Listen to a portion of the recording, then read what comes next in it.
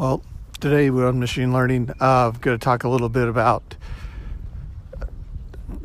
tree classifiers and how they work.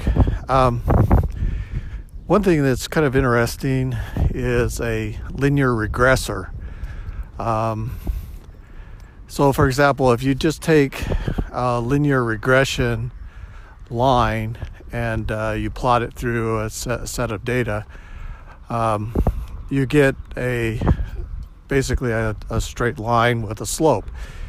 And on the surface things, that seems to be pretty good, in terms of standard deviations. And you just want to try to get a close fit between your data points. But a linear regressor is a little bit better. What it does is it creates a path through the data using a mean squared error. And the mean squared error is looking at an average and then looking at a distance from that average. And the reason that's nice is because you take your route and then you add nodes to that using information gain. And so the target is to increase the information gain, and then when the information gain on the node is null, you have a leaf. And so what you could do is, as it's trying to separate based on groupings to get to a leaf which would be a conclusion. And so one way to do that is to use entropy or gemi, and the entropy is looking when there's not information gain.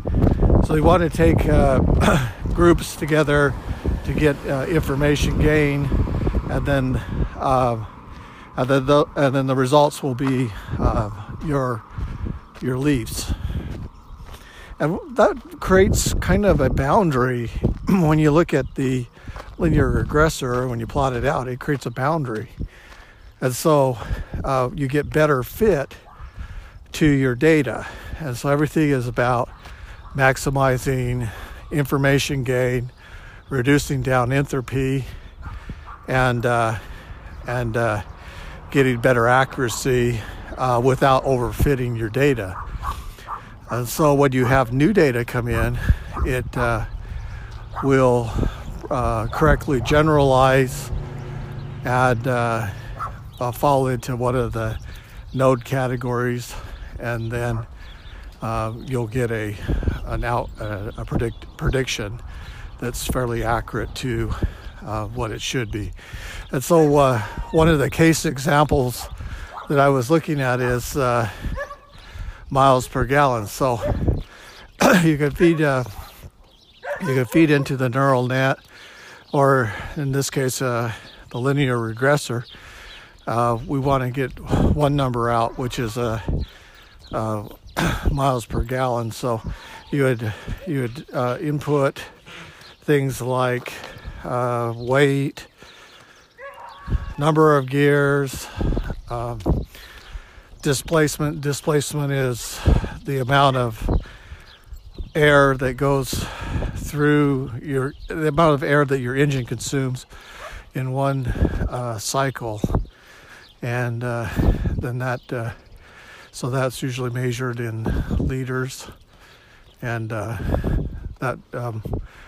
the more air that's consumed, the less fuel efficiency that you have. So in that sense, predicting miles per gallon would be probably a function of power, horsepower, displacement, amount of air you're consuming, gear ratios, aerodynamics,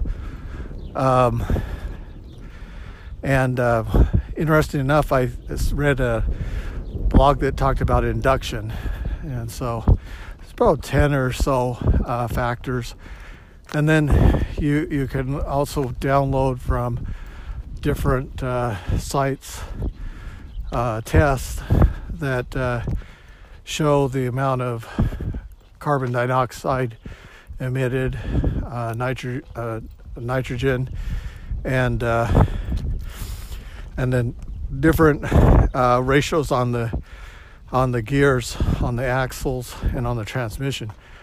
And with that, you could, if you have that data, you could feed that into a neural net or a linear regressor, and it will output a single number, which would be your miles per gallon. So its usefulness could be in terms of getting a site, and then when you're looking at different configurations, different options, trying to figure out what type of car, for its weight, for its engine size, for its horsepower, gets the best gas mileage. So you could do some different variations on that.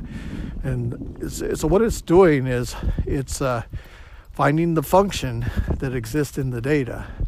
They call it function of hat.